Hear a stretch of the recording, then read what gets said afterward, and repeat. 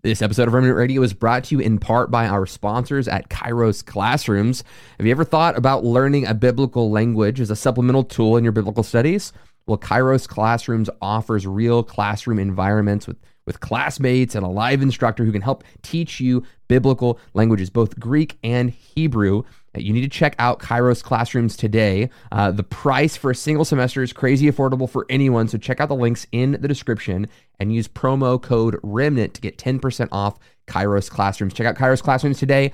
Discount code REMNANT, REMNANT, to get 10% off your semester. Hey guys, Michael Roundtree here with Remnant Radio. Welcome to the wonderful world of Remnant Radio. Josh Lewis is at a water park today, so I'm in the driver's seat. We have an exciting show today. You might have just seen him on the screen. Dr. Fazl Rana with Reasons to Believe. He wants us to call him Fuzz. That's his nickname. And we're going to be talking about the historical Adam. Lots of fascinating conversations coming up in the next hour. So you guys stay tuned. You are watching The Remnant Radio, a crowd-funded show where we interview pastors, teachers, historians, and theologians from different churches and denominations. My name is Joshua Lewis, and this is my co-host, Michael Roundtree. Together, we want to help you break outside of your theological echo chambers. If you're interested in learning about history, theology, or the gifts of the Spirit, this is the show for you.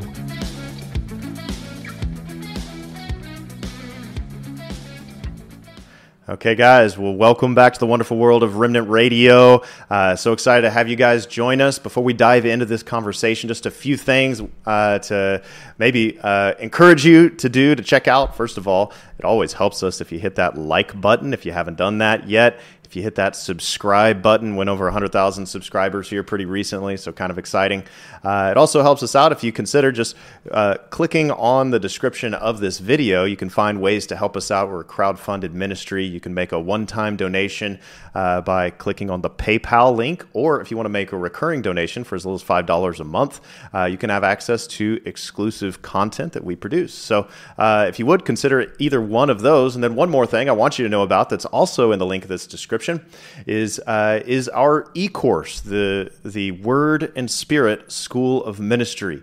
And so we've put together really 20 years of material, both teaching material and experience, and we want to help you learn to exercise the spiritual gifts in a way that is theologically, biblically responsible. So it's a 13-week program that begins in September, and there's about 3 to 5 hours a week of homework and watching various videos and things like that. And we'll do a live Q&A every week. So really helpful. We've had a lot of people go through this course and singing its praises and saying it's been really helpful to them on their journey. And so you guys make sure that you check that out. Now, without further ado, Michael Miller is joining us today. He's usually with us on Wednesdays, but he's going to join us today on Monday since Josh is out of town with the fam. Miller, how are you doing over there in the basement? Keeping it real in the basement, bro. I actually just talked to your wife on my way home before getting here to schedule a flight out there. So I'm going to be coming to join you guys there in OKC on Thursday. I guess that's the 20th. I'm coming out late Wednesday night and leaving late the next day. So just a quick trip, but I'm excited to be with you guys. Excited to be here on the show today and talking about the historical Adam. So this should be fun. Yeah, he's coming up. We're filming actually a second e-course, which is for pastors and elders, people who are trying to get all the spiritual gifts operating in their churches. And so, anyway, so we're working on that. And my wife Alicia works with Remnant Radio and kind of helps us stay organized. Okay, but now let's jump in. Miller, I agree with you. This is an exciting conversation, and we read the story in Genesis, and there's so many questions. There's the scripture and the science. Do these contradict, or do they complement one another? All these kinds of questions and many more. And so, Dr. Rana, we'll call you Fuzz from here out. But Fuzz, could you just tell us maybe a little bit about yourself and your ministry, so we can so people know how to connect with you? Because I know we've invited you back on the show, guys. He did an excellent show earlier this year on transhumanism, and so we talked through all the ins and outs of that. And so let's have this guy back on, and written this book about the historical Adam we're going to talk through. So, Fuzz, tell us a little bit about yourself. Yeah, well, I've been a Christian for 37 years, and I came to faith in Christ in part because as a biochemist studying biochemical systems, I came to appreciate the elegance and the beauty of those systems. And when I looked to try to account for those systems through evolutionary processes, I realized that evolution could not produce the elegance that you see inside the cell. And that convinced me there had to be a creator. And that in turn opened me up to the gospel, responding really to the work of Christ on the cross, that I wasn't really able to properly understand or apprehend the gospel as an agnostic because I wasn't convinced that a creator existed. But once I became convinced that a creator existed, I started asking the question, well, who is that creator? How do I relate to that creator? And to me, the best answer to those questions was recognizing that the creator is the God of the Bible, and that I could relate to that creator through the person of Christ, who gave himself up for all of us on the cross, so that not only our sins could be forgiven, but we could be reconciled to the Father. So science played a really important role in my conversion to Christianity. And about 24 years ago, I had the opportunity to join the organization that I work for now, Reasons to Believe. If people want to know more about Reasons to Believe, check out our website, reasons.org. Our purpose is to open people to the gospel by revealing God in science, where our ultimate vision is to see people from all over the world, from all walks of life, from all communities, see God revealed in creation, to fall in love with him, and to embrace the gospel. That's what we're about. The organization was founded by astronomer Hugh Ross, who is still active with Reasons to Believe, but in July of last year, I took over the leadership of Reasons to Believe, so I'm now currently the president of the organization. But again, if people want to know more about Reasons to Believe, I would invite them to take a look at our website, reasons.org. Okay, well, that's great. Well, I want for our viewers to know just kind of our approach to the show. And in Fuzz's book, The Historical Adam, which he wrote with Hugh Ross, he walks through different points to a scientific creation model that are rooted in the scripture. So a few of them, for instance. Number one, God created the first humans, Adam and Eve, both physically and spiritually through direct intervention. Number two, all humanity came from Adam and Eve. Number three, humanity originated in a single geographical location, the Garden of Eden, and so on. There's about 10 or 12 of these, and we're going to get through as many of these as we can, and each of them we have a few sort of corollary questions. But basically their approach is they begin with the scripture, and they say, well, what does the scripture say must be true about creation? Now, I'll just kind of cat out of the bag here. Fuzz is an old Earth creationist. He's not a young Earth guy. We've had representatives of old Earth, young Earth. We're not going to get into that debate and why he believes one way or another. That's another conversation for another day. But I just want you to know he's going to come with that assumption. If you believe differently, you're welcome. We celebrate, and we'll all be in heaven together, worshiping Jesus. Neither here nor there. We're going to walk through these one by one. We'll have a few questions for each. So, Fuzz, I'm just going to begin with the first one of these, which I just read. God created the first humans, Adam and Eve, both physically and spiritually through direct intervention. And so, first of all, maybe just help us unpack this question. What precisely do you mean by God created them? What do you mean by he created them physically and spiritually? What do you mean by direct intervention?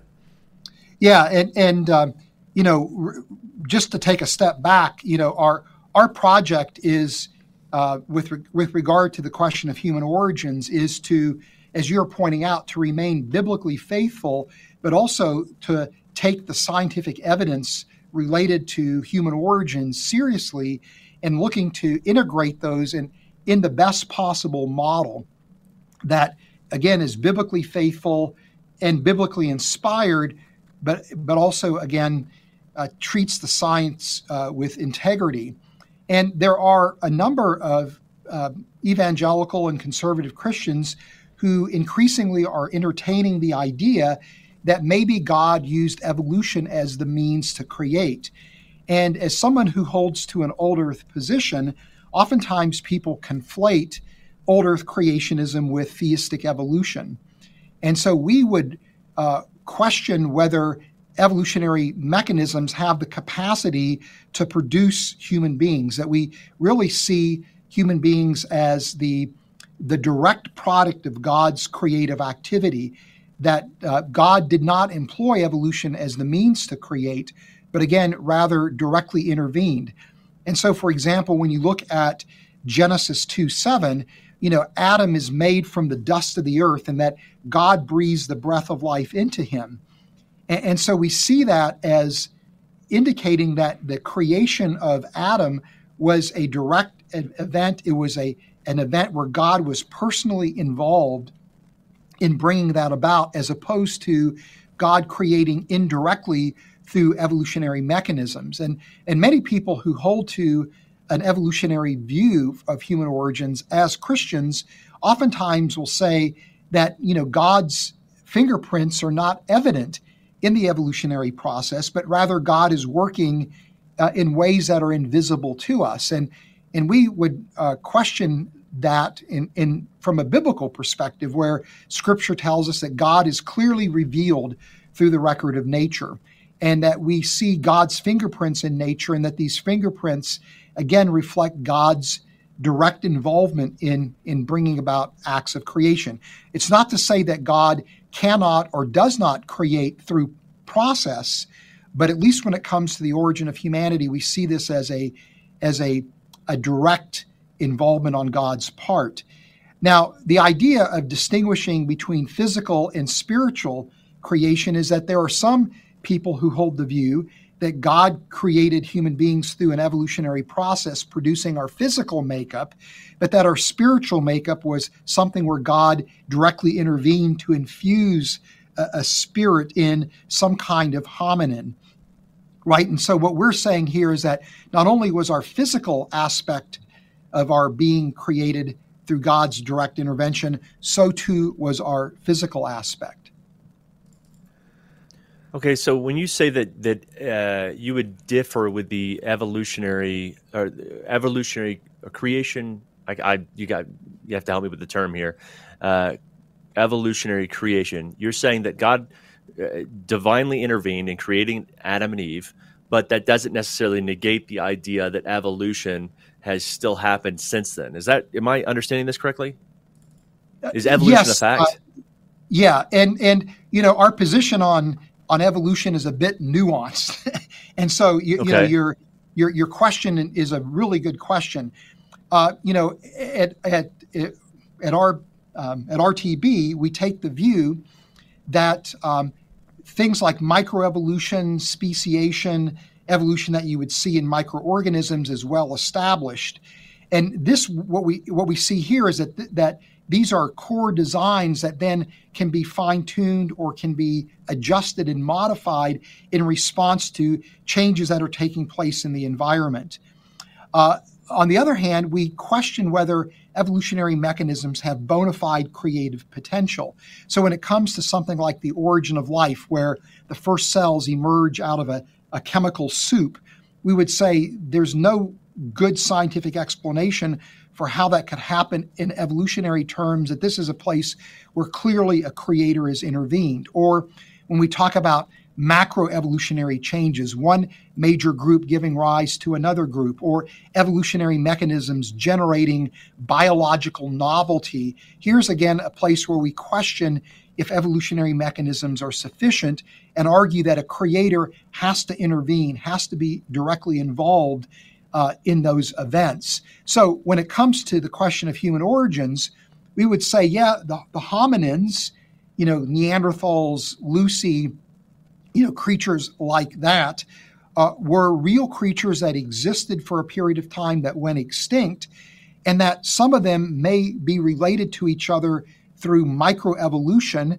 but that we see distinct groups in those hominins, like the Australopithecines, the Habilines, the Erectines, for example, what might be called the archaic Homo sapiens, as being distinct groups that God created that then could vary through evolutionary mechanisms to produce microevolutionary changes or even account for some speciation, but that ultimately that our history as human beings is not an evolutionary history, but it is a creation history. Does that help, Michael? Yeah. I guess I'm wondering, does that mean you're saying that there's a massive leap from Neanderthal to human being today, or Homo sapien, or are you saying that the Neanderthal origins have to be that of God, that it couldn't just exist from some sort of chemical soup? And then from there it evolved to what we are today. Is that? Yeah, I would see God intervening throughout life's history to bring about key transitions, to bring about key biological innovations, where once that happens, then evolutionary processes could take place to a limited degree. So again, microevolution, not macro. Exactly. Okay. Right. And to me, there are biological similarities between humans and Neanderthals and the other hominins, between humans and the great apes, really between humans and other life forms. And we would argue that similarity isn't a reflection of shared evolutionary ancestry, but it actually reflects shared designs. And in fact, prior to Darwin, scientists were well aware of the fact that organisms had shared designs. These are called homologies. That's the technical term. And scientists like Sir Richard Owen said, well, these homologies, these shared designs, are archetypical designs that existed in the mind of a creator that were then functionally manifested in the created order. And so we would say, well, the biological similarities we see between humans and the great apes, between humans and, again, the hominins, reflects shared designs. And in fact, when you look at Genesis 2:7, Adam is made from the dust of the earth. God breathes the breath of life into Adam. Genesis 2:19 tells us that the animals too were created from the dust of the earth, but they do not receive the divine breath. And so what distinguishes us between the other animals, according to how I read Genesis 2, isn't our physical makeup. It's actually the fact that we uniquely have a spiritual aspect to us. We uniquely possess the image of God, which is an immaterial part of our nature.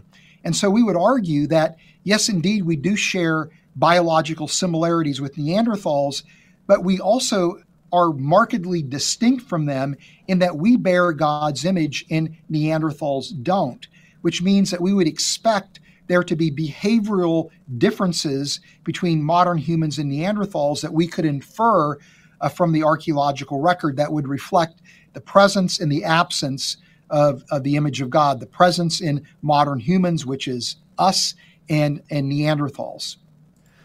Okay, so it sounds like what you're saying is, so there are some who think, okay, theistic evolution and God was the one kind of organizing and orchestrating, or at least overseeing evolution and making sure it reached humanity, and then at the right point, bloop, inserted image of God into people.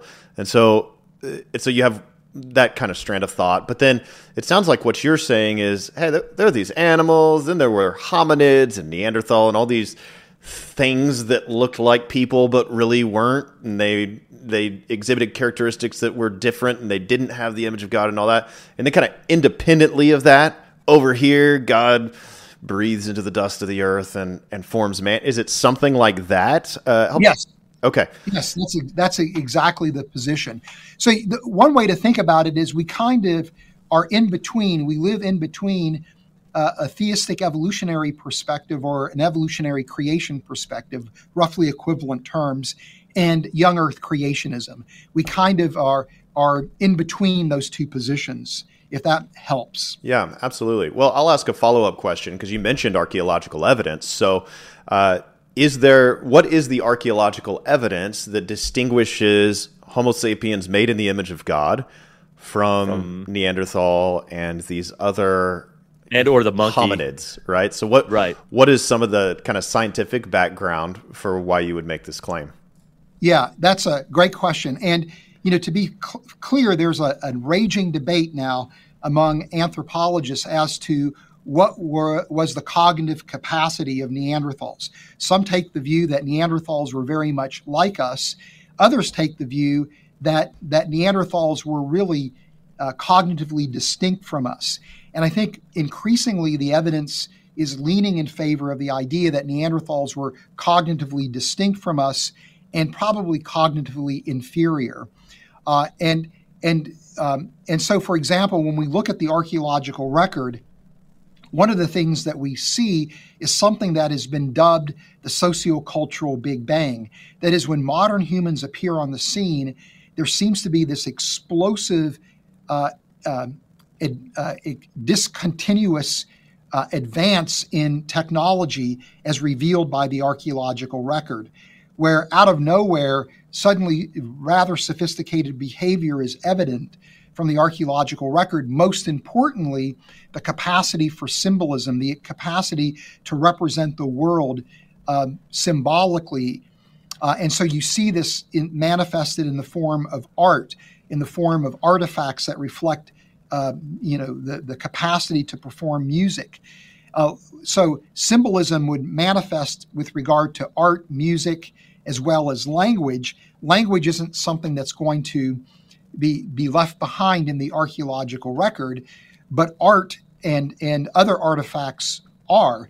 And so they serve as a stand-in for symbolic capabilities. So we see symbolism uniquely associated with modern humans. Now, there are some claims that Neanderthals displayed symbolic abilities, but these claims are heavily disputed and are based on kind of speculative interpretations of archaeological evidence.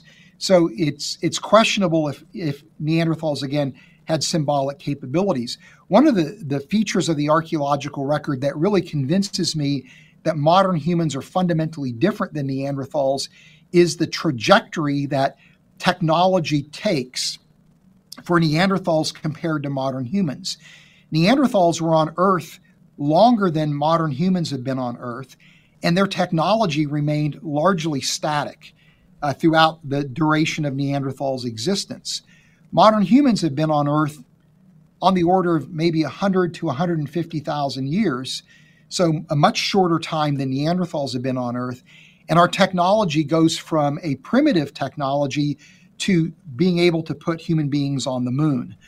And so there's this very rapid, sharp increase in our technology that could only find explanation if humans had something distinct about us, something that separates us from Neanderthals. And here, from a scientific perspective, I would argue that it's our symbolic capabilities. And I see symbolism as being connected to the image of God, that part of the manifestation of the Imago Dei in human beings is this capacity for symbolism. And so we actually see that. There are a growing number of anthropologists who are now arguing, yes, indeed, humans truly are different in kind, not different in degree compared to Neanderthals and other hominins, that, again, we really do stand apart. And they would argue, again, it's largely due to our capacity for symbolism. There's also been some very interesting work done where people are now beginning to understand the brain structure of Neanderthals relative to modern humans. And the more that we probe the brain structure, the more that we see that there are some significant differences. And those differences are in brain regions that would be playing a role in giving the capacity or imparting modern humans the capacity for language, for math, and those types of processes, those types of mental processes. So it's not only the archaeological record, but what we're learning about Neanderthal brain biology that are painting this coherent picture that Neanderthals really were not comparable to us as humans, in that, again, what seems to separate us is the capacity for symbolism, which again, I think connects to the image of God. Well, it almost provides, in some level, the proof for your next statement that all humanity has come from Adam and Eve. Is that correct? Like that, all of these things, the fact that human beings were capable of these kind of things like symbolism and then eventually technology of different sorts, it's so markedly contrasted to that of the Neanderthal that there must have been a creation of Adam and Eve. But you have further evidence to back that claim. What is meant by the phrase or the term chromosomal Adam and mitochondrial Eve? Yeah, well, these are types of genetic material that are found in human cells. In fact, in cells of all organisms, each cell has a group of organelles called mitochondria that power the cell's operations, among other things. And each of the mitochondria have circular pieces of DNA. And it turns out that the inheritance of that DNA is from mother to child. So I have 3 biological daughters, and my 3 biological daughters don't have my mitochondrial DNA. They have the mitochondrial DNA that came from my wife, and in turn from her mother and from her grandmother. And so mitochondrial DNA is a special type of DNA that gives you insight into the maternal lineage of an organism. Y chromosomal DNA in humans is inherited from father to son, right? And so these are 2 pieces of DNA that give us insight into the maternal and the paternal lineage of humanity, respectively. And they also are interesting pieces of DNA in that they don't undergo recombination. And because of their clean pattern of inheritance and because they don't undergo recombination, they give us an interesting marker that allows us to probe genetically the early history of humanity. And it turns out that for both mitochondrial DNA and Y chromosomal DNA, we can show similar patterns that for mitochondrial DNA, if we sample mitochondrial DNA from people around the world, we can literally work our way backwards to an ancestral sequence called mitochondrial Eve that some scientists believe corresponds to a single female individual. Likewise, with Y chromosomal DNA, we can show that every man on the planet traces an origin back to a single ancestral sequence dubbed Y chromosomal Adam. And again, some people think corresponds to a single male individual. Now, it's tempting to say mitochondrial Eve and Y chromosomal Adam were the biblical Adam and Eve. I think for technical reasons, you can't quite say that, but it is interesting because you now have these scientific concepts that show obvious resonance with the biblical account of human origins. Evolutionary biologists would say that there were many Eves and many Adams that you just happen to have, with mitochondrial Eve and Y chromosomal Adam, the lucky man and lucky woman who had their genetic material survive till this very day. And that the other lineages all died out eventually. And that's something that you can show mathematically would take place. But again, you've got this really provocative idea that suggests that, the biblical account of human origins very well may have credibility, that you really may be able to make a case scientifically that there were 2 individuals that gave rise to humanity. Okay, so why do most scientists say that the majority of scientists argue that humanity derived not from 2 individuals, an Adam and Eve, like we would say as Bible-believing Christians, but from thousands of different kind of sources just kind of cropping up? Why are they making that argument? Well, part of it has to do with the nature of evolutionary theory.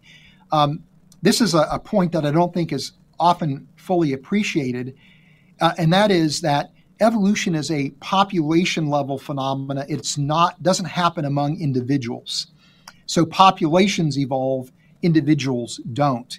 And so it may take a little bit of time to wrap your mind around, but because of that idea, if you're viewing the origin of humanity in evolutionary terms, by definition, there has to be a population. There can't be two individuals that produced humanity. That's just endemic in evolutionary theory. And then on top of that, people also have argued, well, the genetic variability of people around the world is far too extensive for it to come from two individuals. Therefore, it has to come from a population where people develop mathematical models where they say the approximate size of humanity at its onset must have been on the order of several thousand individuals, not two individuals. But a number of things to consider here is, one, is that this is based on mathematical modeling, and I'm not completely convinced that these mathematical models actually are performing in a reliable way. Not to get into the technical details as to why that is.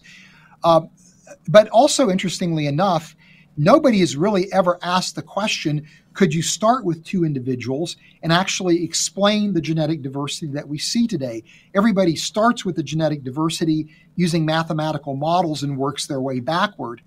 And a few years ago, a biologist by the name of Ann Gager and a mathematician by the name of Olaf Hasser actually did the former experiment where they said, could we start with two individuals and actually produce the genetic diversity that we see today?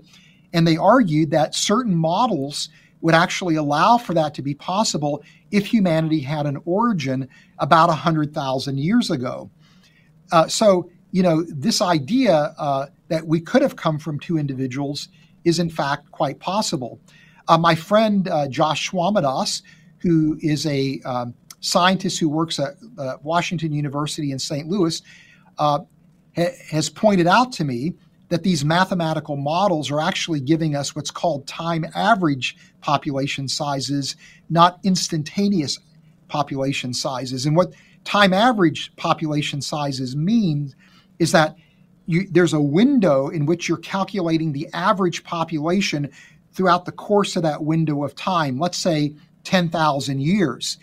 But because you have an average population size, it means that at the beginning of that window, you could actually start with two individuals who very rapidly expand as a population, so that over that 10,000 year window of time, you could have a time average population of 10,000, while at the same time starting with two individuals.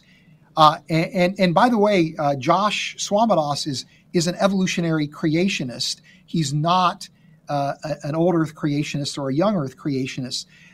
But he acknowledges that, again, these population size numbers are not incompatible with humanity starting with two individuals.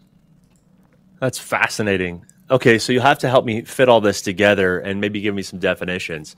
So we've got Neanderthals, hominids, and human beings. How do they all fit together then? Would you say that the hominids and Neanderthals were just another creation of God like any other animal, and that humans were a distinct creation with them? And how would you define humanity? Yeah, that's a great question. Michael, your initial point is exactly what I would hold to, is that we would see that these hominins were creatures that were created by God like all other creatures, like the great apes, that had some measure of intelligence, emotional capacities, fascinating creatures in their own right, but they were creatures that lacked the image of God. Why God created them, I don't know. And it's fun to speculate as to what may be the reason for God doing that. But that I would see them again as being distinct from modern humans. And I would say that because we all, as human beings are in Adam, and we all are modern humans, that Adam too must have been a modern human, and that modern humans must have been the product of God's direct activity of creation, where he's intervening in a direct personal way to bring about the creation of these unique creatures that bear his image, that can uniquely enter into a relationship with him, unlike any other relationship that the creator could have with any other creature that he has made. And that, the idea that, again, human beings are exceptional and that we are unique in our capacity for symbolism is, again, kind of a scientific piece of evidence that supports the idea that we were, again, made in God's image. So that would be the perspective that we would hold. And so I would define human in a theological sense as creatures that bear God's image, and that it seems to me scientifically that the creature that fits the bill would be, again, anatomically and behaviorally modern humans. Okay, so we've looked at your first point. God created the first humans both physically and spiritually through divine intervention. We've looked at your second point. All humanity came from Adam and Eve. We've looked at the development of culture and music and art and all of that, and we've explored evolutionary theory and shown what distinguishes human beings from other hominids, etc. But now let's jump to your third point. Okay, and that is that humanity originated in a single geographical location, the Garden of Eden. Okay, so that's clear from the biblical story. But the story that science is telling us is typically humanity originated in Africa, or humanity originated in Africa and a number of various places. So how do you, first of all, where is the Garden of Eden? And second of all, how do you defend this scientifically that our human ancestors, that Adam and Eve, came from such a location?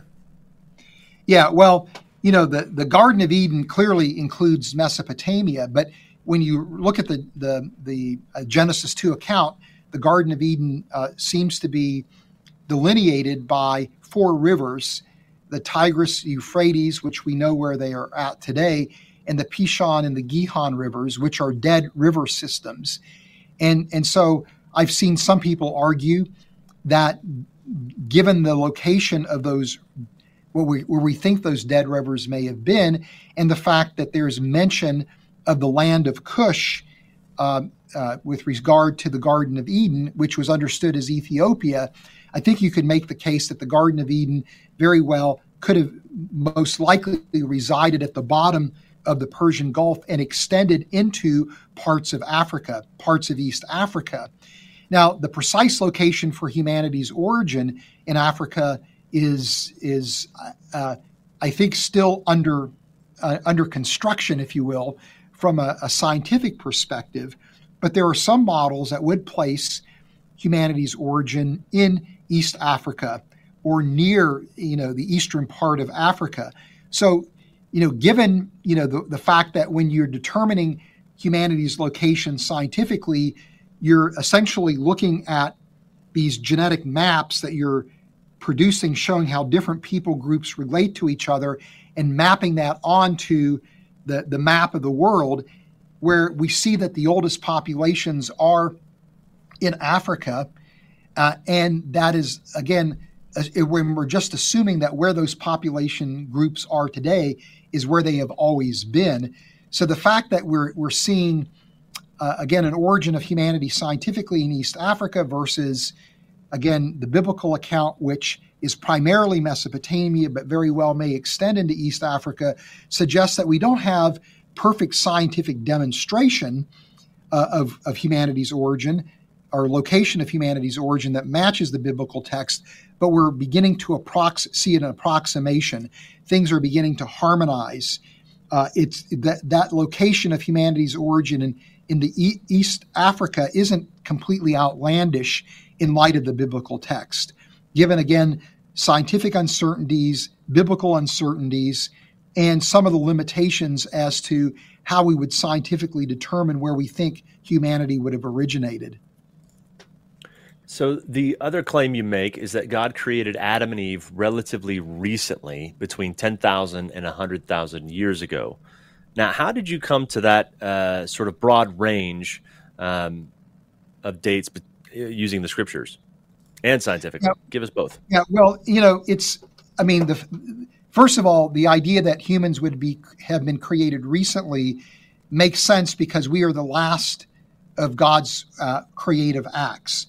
So we would expect, relative to other life forms, that we should be relatively recently appearing here on Earth, right? And, that window of time of 10 to 100,000 years is a ballpark estimate, in a sense, utilizing the genealogies in Genesis 5 and 11. And when I wrote the first edition of Who Was Adam, I would have argued that using the genealogies, and noting that there are gaps in the genealogies and things like that, you could reasonably say humanity could have originated, again, between 10 and 100,000 years ago, where 100,000 years would have been an extreme. Since even the second edition of the book has been published, the more that I've studied the genealogies and how to read the genealogies, the less certain I am that you can actually develop a scientific date for Adam and Eve's creation from Scripture alone. People like Ken Kitchen and other Hebrew scholars have argued that really the genealogies shouldn't be used as timekeeping constructs. They really are theological constructs where key patriarchs in the lineage from Adam to Noah are mentioned, key patriarchs in the lineage from Noah to Abraham are mentioned in Genesis 5 and Genesis 11, respectively, and that to do anything else with those genealogies would really be a violation of what the intent of the author was. And so in light of that, I would argue that Scripture is really best understood as being silent as to when Adam and Eve were created, and we really need to rely on the scientific record, which today seems to indicate somewhere between 100 and 150,000 years ago, where the very first humans appear on the scene. The scientific dating methods have a high degree of uncertainty connected to them. You also are dealing with a fossil record and an archaeological record that is incomplete, so you don't really have the scientific data to pinpoint the point where modern humans do indeed appear. But I don't think the biblical text actually tells us that. That would be at least my current thinking. But even then, a ballpark estimate of 10 to 100,000 years ago, though misguided, actually isn't a bad estimation in light of what the scientific evidence says. Okay, so let's look at your next point. I think it kind of comes out of that one. So humanity's female lineage, you say, should trace back to an earlier date than the male lineage. So the question I have for you is, why would you claim that biblically? Because most people would think, well, Adam and Eve, they were created at the same time, so why would the female lineage go back further? Could you explain why you would say that, and maybe what the science speaks into that as well? Yeah, well, when you look at those people who survived the flood, according to the biblical text, it was Noah and his 3 sons. They all would have had the same Y chromosome, whereas Noah's wife and the wives of his 3 sons could have potentially had different mitochondrial DNA sequences. Different mitochondrial haplotypes would be the technical term, which means that you could actually see the origin of the female lineage going back earlier than the origin of the male lineage for that reason. And at the time when the first edition of Who Was Adam was published, one of the features that was a bit disconcerting was that mitochondrial Eve was much older than Y chromosomal Adam. In more recent times, however, scientists have looked at the dates for mitochondrial Eve and Y chromosomal Adam and have actually seen them converge closer and closer to one another.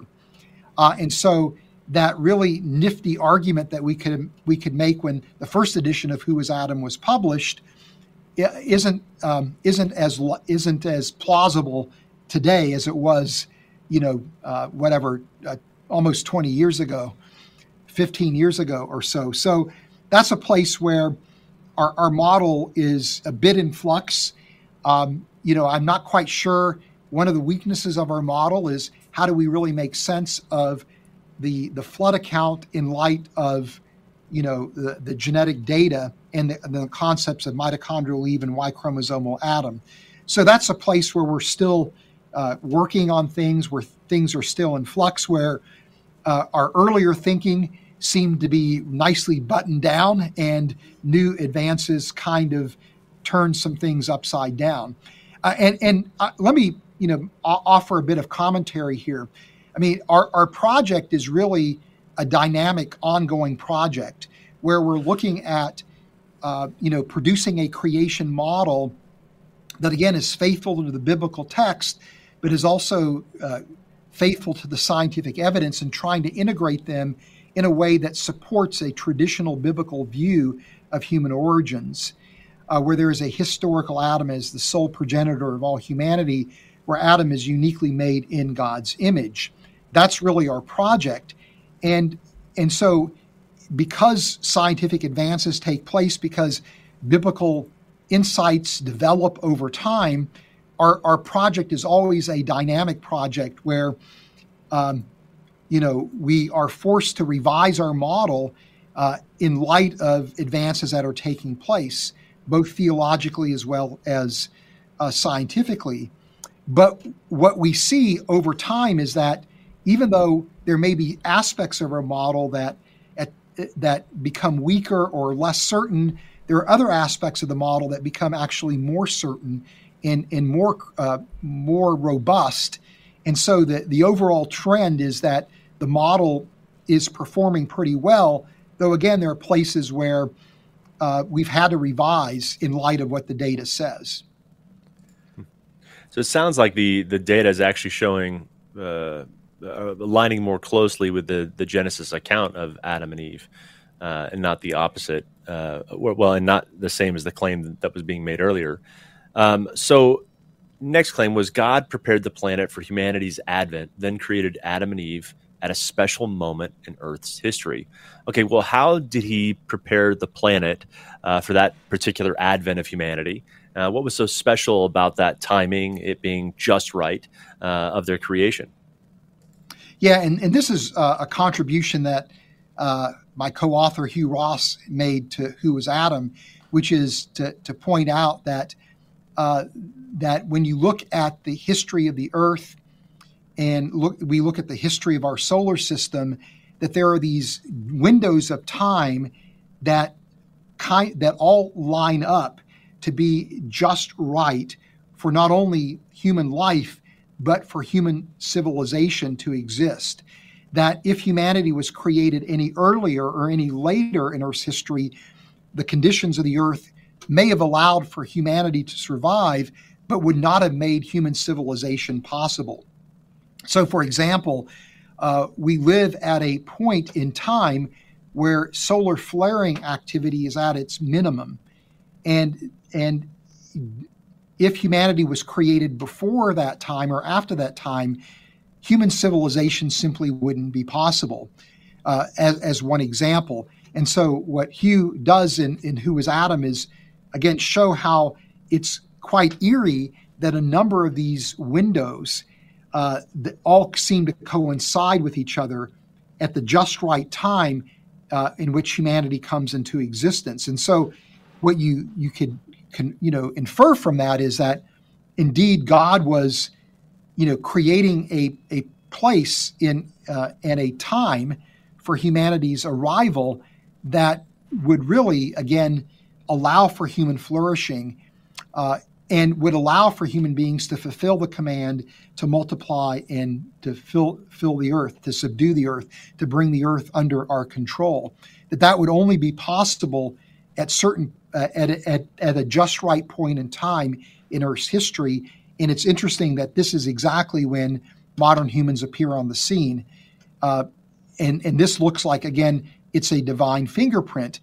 And when you look at overall the Genesis 1 creation account, God is introducing different life forms at different times in Earth's history. That it's very clear in the Genesis 1 account that the earth is undergoing a transformation that's making it a place that's suitable for life. And again, that God is progressively introducing different life forms at different times in Earth's history.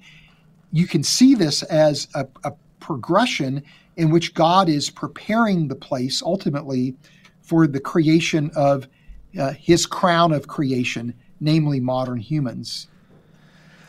Okay, so you talked about that command to be fruitful and multiply in Genesis 1, but the command appears again just after the flood, when Noah and his family and his sons and their wives survive. They're told again to be fruitful and multiply and fill the earth.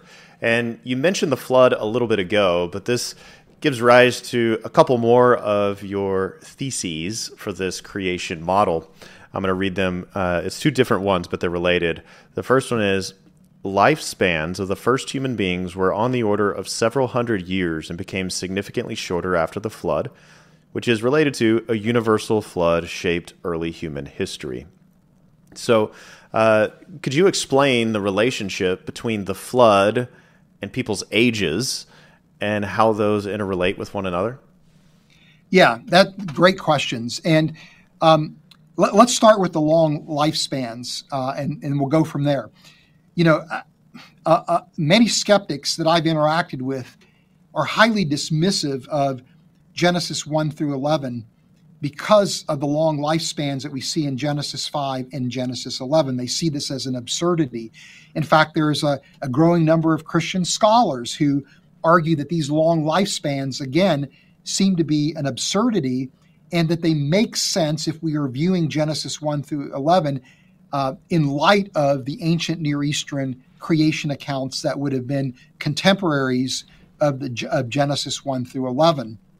That is, those long lifespans reflect the practices of other ancient Near Eastern creation accounts, where they're exaggerated lifespans ascribed to kings or to patriarchs, highlighting their importance more so than actually communicating a scientific or a historical reality. And so part of our model is the idea that these long lifespans were literally true. And then the question becomes, is this even scientifically plausible? Well, it's interesting, but in recent years, there's been quite a bit of advance in our understanding of the biology of aging. It used to be thought that aging was just an inevitable part of being a human being.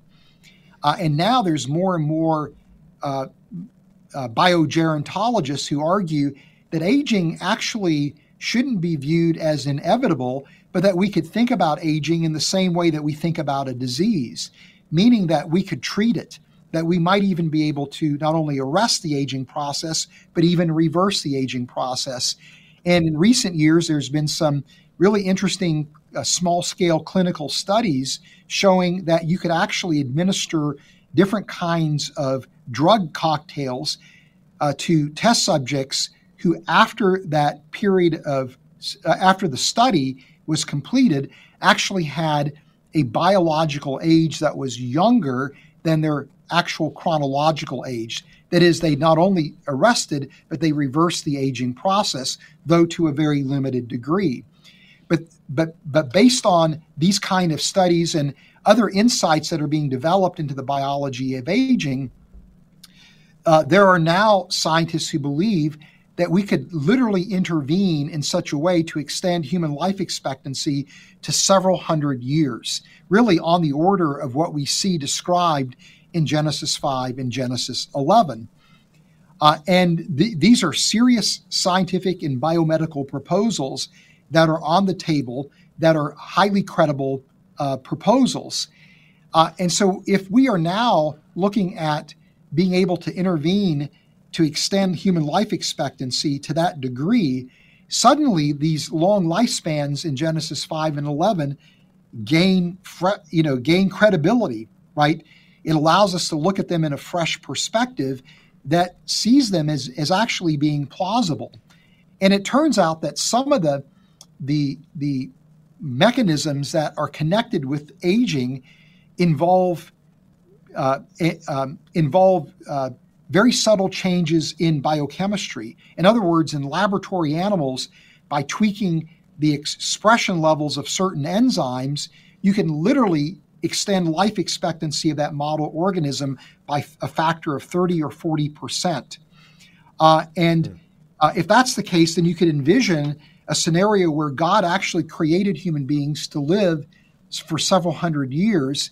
And as Genesis 6 tells us, that the only thought in the heart of people was evil all the time, that and God is described as no longer wanting to contend with humans, looking to shorten our life expectancy to no more than 120 years, that God could have intervened in such a way to modify our biochemistry ever so subtly to shorten our life expectancy. And in fact, when you look at the genealogies in Genesis 11, you see a progressively shorter life expectancy for the different patriarchs that are listed in Genesis 11. And so that would be our model for the long lifespans. But it also relates to your question about the flood, right? Because the original command given to humanity was to multiply and fill the earth and to subdue the earth, to bring it under our control. Humanity apparently resisted that command, that we didn't migrate around the world. And as a result of that, humanity ended up forming this population that became increasingly depraved, so much so that God brought about judgment on humanity through a flood event. Now, I see the flood as being a local event, not a global event, but that local event impacted all of humanity. It was universal in that extent. And that, again, Noah and his family were the ones that survived that event and were then given that command again to multiply and fill the earth. And still it seems as if humanity resisted that because ultimately it looks as if God has to intervene to scatter humanity and to confound their languages in order to ensure that humanity no longer unites as a single group, but is forced into varying populations that are no longer able to interact with each other, and as a result of that, are now beginning to migrate around the world, fulfilling the command that God gave. There's so much I have questions about. Is there evidence of an actual flood in that part of the world? No, there's not. And this is part of the reason why we would argue that it was a local flood, because even even though I would say the flood was a local flood, it still was a flood of an enormous magnitude. And it's quite interesting to me that there are a number of ancient stories connected with different people groups around the world that seemingly describe some kind of great cataclysmic flood. And so that suggests to me that those accounts are some kind of ancient memory echoing the Genesis 1 through 11 account, or the Genesis 6 through 9 account more appropriately, and that the flood indeed was a real event. But there's not scientific evidence for that, but I don't think you would expect there to be scientific evidence for a flood event, even though it was of that magnitude. You just simply wouldn't expect that event to leave behind any clear telltale sign that it actually happened. Okay. So your last point, you say humanity spread around the world from somewhere in or near the Middle East. And so I'd like to ask what evidence we have for some sort of rapid, explosive migration that started in the Middle East, but now I'm going to kind of double up on questions here. Because there's this little statement you made in your book about in Genesis 10, where in the days of Peleg, the earth was divided. And you say this might have something to do with the breaking apart of a land bridge. So it kind of ties into this question about a migration. So could you talk about the evidence for a migration and this idea of Genesis 10 actually talking about a land bridge? So could you talk about those two things? Yeah. And what we see scientifically, and this is utilizing genetic data, Y chromosomal data, the same data that's used to discover Y chromosomal atom, actually shows a pattern of migration for humanity that begins, again, at or near the Middle East, where you see the migration seemingly beginning in East Africa, going through the Middle East, and then humans going into Asia, then from Asia back into Europe, and then ultimately from the Siberian region into the Americas. and that pattern of spread is consistent with what I would expect it to look like if indeed, again, there was a spreading or a scattering of humanity, after the Tower of Babel incident. And again, you have this very interesting phrase in the days that the land was divided. And, it's fun to speculate that perhaps this is indeed corresponding to the breaking of land bridges, or the forming and the breaking of land bridges, because, about 15 to 20,000 years ago, there was a land bridge that would have connected Asia to North America, but there are also land bridges that would have been connecting New Zealand and Australia to Southeast Asia as well. And these would all have been facilitating the migration of humanity into these different parts of the world, so that when sea levels began to rise and those land bridges were lost, you would now have humans, in a sense, isolated in these different parts of the world. So, the scientific evidence, again, in a remarkable way, seems to correspond to the biblical account of humanity spread around the world. Okay, Fuzz, it's about that time we wrap up the show. I want to ask you, if I was to give you evidence that there is a living Neanderthal in a basement in Denver, Colorado, how would you respond to that? You don't have to Rather respond. convincing. No, you don't have. But go for it. You were about to say something. I want to know. Yeah, that. It doesn't matter who you are, right? What your worldview is, what your philosophical perspective is. Everybody seems to be fascinated with Neanderthals. Who were they? What was their capability? What were they like? How much were they like us? How much were they different from us? I just put the camera on him. Yeah. So the question, if you said you had a Neanderthal in a basement in Colorado, I would want to be one of the first people to be there to see for I myself. do get a lot of visitors in Colorado. There's a lot of people that come. And I might just simply have a syringe and a test tube looking for a blood sample. Okay, well, let's actually do a little bit of closing thought here. So I'll go first to my Neanderthal buddy who is in a literal basement in Colorado, Michael Miller. I don't know what to do with my hands. Okay, Michael, what's your closing thought?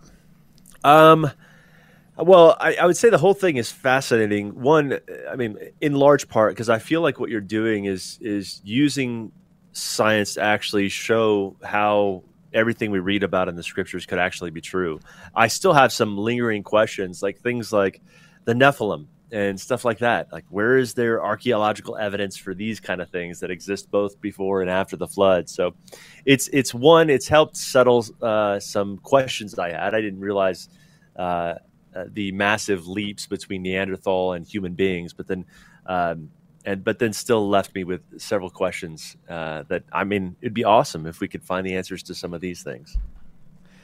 Okay, and Fuzz, I want to actually volley it over to you and ask you the same thing. If there was something kind of like a nutshell, sorry, I could put the camera on myself. I'm a rookie at this. So if there was a closing sort of nutshell, summarized thought, or maybe just something you really want people to take away with this conversation, what would that be for you? That number one, that as Christians, we shouldn't be fretful or feel threatened by the science of anthropology. Clearly, this is a discipline that is deeply rooted and steeped within the evolutionary paradigm. But when we tease away the data from the paradigm itself, what we see are some interesting discoveries that echo or resonate with the biblical account of human origins. I think it would be hard-pressed to say that they demonstrate unequivocally the truth of the biblical account of human origins. But for those of us who take the biblical account of human origins as being literally and historically true, that we can feel confident that what we embrace here is credible from a scientific perspective. Though there are many questions, Michael, that I have too, right? That I don't quite know the answer to. And there are times where things that I thought were fairly well established get overturned. And there are times where things that I think there's no hope that we're ever going to have any kind of resolution suddenly become crystal clear, right? And so this is a dynamic project. It's a work in progress. But again, the resonance between the scientific record and the biblical account is remarkable, I think, and it brings some measure of comfort and confidence to me. And ultimately, the biblical account of human origins is, given to us primarily in Genesis 1 through 11, and we're looking through the glass dimly. That on one hand, these are the message of that section of Scripture is very clear, but when we start looking at the details, we are looking through the glass dimly. We're also looking through the glass dimly scientifically, trying to make sense of the question of human origins. And so it's a discipline that's highly speculative, where new discoveries completely overturn what people have long held to be the case from an evolutionary perspective. So, we are, operating at a disadvantage. But even when, in light of that, again, it's still remarkable to me the congruence that we see between the scientific record and the biblical account. Okay, well, thank you so much for joining us. And Fuzz, it's a pleasure to have you on the show. And I really appreciate the way that if the science comes in and it maybe even seems to contradict one of the theses that you put out there for your creation model, you'll adjust it. And what that shows me about you, Fuzz, is that you want to pursue truth in the most unbiased way possible. Of course, we're all biased, but that's actually it's what a scientist is supposed to do. Is a scientist is supposed to say, okay, well, this outlier disproves this theory, so let's kind of go back to the drawing board, and we're supposed to kind of always be doing that. So I appreciate your passion for truth and your belief in biblical truth, as well as lowercase t truth, whether it's science or anything else. So thanks so much again for coming on the show. I just want to say to our viewers who are watching right now or who watch later, and all of our listeners in podcast world out there, just to share this podcast with your friends. If you're watching it, hit that like and subscribe button, and share this podcast around, and other Remnant Radio podcasts. And check out our e-course. Yeah, check out our e-course. Like I said at the top of the show, that link is in the description, and other links too if you want to consider donating to the ministry. So thanks you guys so much for joining us. We'll see you on Wednesday. We're going to do a Q&A about the gifts of the Holy Spirit. So look forward to seeing you guys for that. Fuzz, thanks so much for joining us. We look forward to the next time. God bless you guys. Have a great week.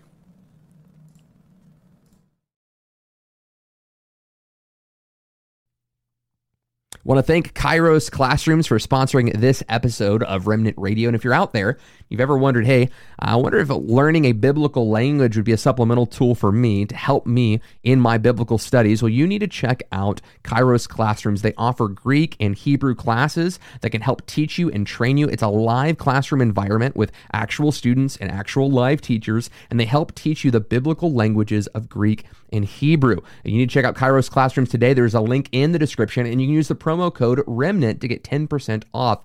These classes are already crazy affordable, but with the promo code REMNANT, REMNANT, you'll get 10% off of Kairos Classrooms. So check that out today. And thank you so much for Kairos for sponsoring this episode of Remnant Radio.